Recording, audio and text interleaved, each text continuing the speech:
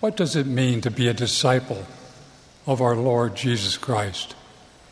A disciple is one who has been baptized and is willing to take upon him or her the name of the Savior and follow him. A disciple strives to become as he is by keeping his commandments in mortality, much the same as an apprentice seeks to become like his master. Many people hear the word disciple and think it means only follower. But genuine discipleship is a state of being. This suggests more than studying and applying a list of individual attributes. Disciples live so that the characteristics of Christ are woven into the fiber of their beings as into a spiritual tapestry. Listen to Apostle Peter's invitation to become a disciple of the Savior. Giving all diligence, add to your faith virtue, to virtue knowledge, to knowledge temperance, and to temperance patience, and to patience godliness, and to godliness brotherly kindness, and to brotherly kindness charity. As you can see, weaving the spiritual tapestry of personal discipleship requires more than a single thread.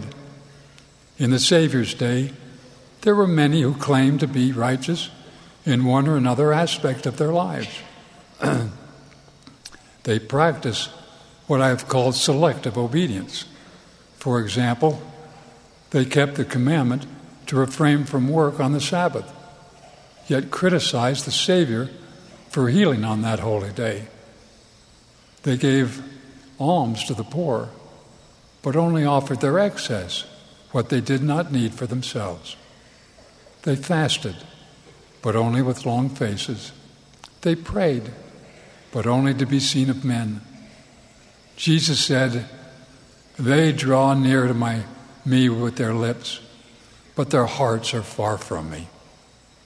Such men and women may focus on mastering a specific attribute or action, but do not necessarily become as he is in their hearts.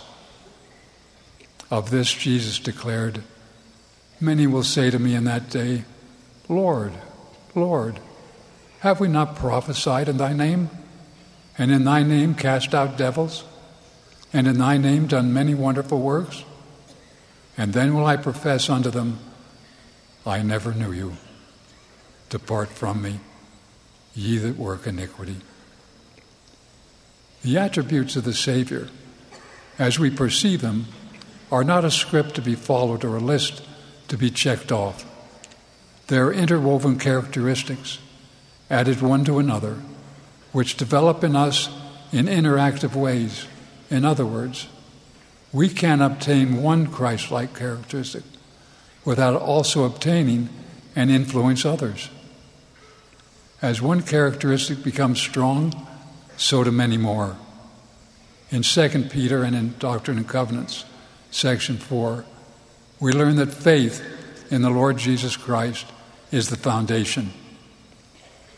We measure our faith by what it leads us to do, by our obedience.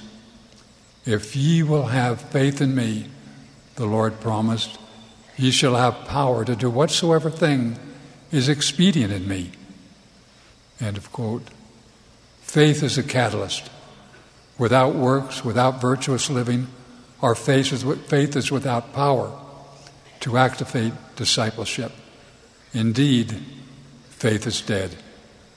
So Peter explains, add to your faith virtue. This virtue is more than sexual purity. It is a cleanliness and holiness in mind and body. Virtue is also a power. As we faithfully live the gospel, we will have power to be virtuous in every thought, feeling, and action. Our minds become more receptive to the promptings of the Holy Ghost and the light of Christ. We embody Christ not only in what we say and do, but in who we are. Peter continues, add to your virtue knowledge, As we live virtuous lives, we come to know our Heavenly Father and His Son in a special way. If any man will do the Father's will, he shall know of the doctrine. This knowledge is personal testimony, born from personal experience. It is a knowledge that transforms us, so that our light cleaveth under His light, and our virtue loveth His virtue. By our virtuous living, we make the journey from I believe to the glorious destination of I know. Peter exhorts us to add to knowledge temperance, and to temperance patience. As temperate disciples, we live the gospel in a balanced and steady way. We do not run faster than we have strength. Day by day, we move forward, undeterred by the refining challenges of mortality. Being tempered in this way, we develop patience and trust in the Lord. We were able to rely on His design for our lives, even though we cannot see it with our own natural eyes. Therefore, we can be still and know that He is God. When faced with the storms of tribulation, we ask, what wouldst Thou have me learn from this experience? With His plan and purposes in our hearts, we move forward, not enduring all things, but enduring them patiently and well.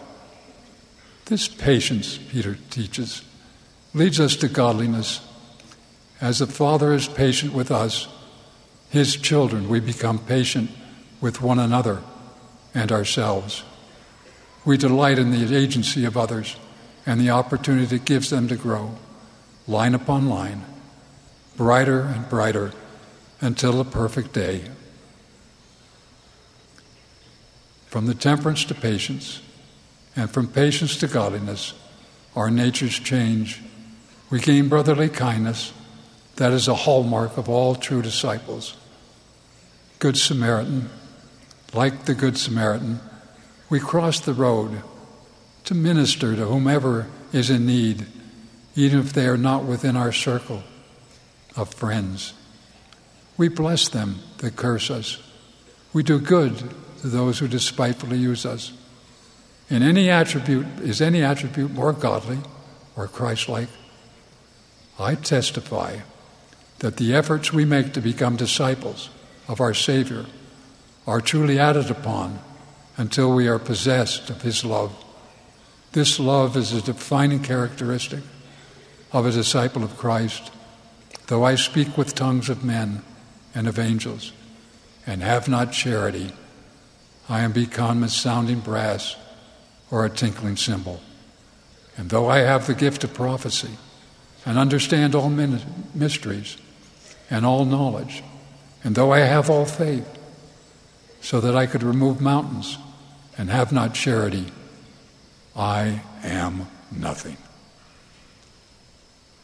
It is faith, hope, and charity that qualify us for the work of God.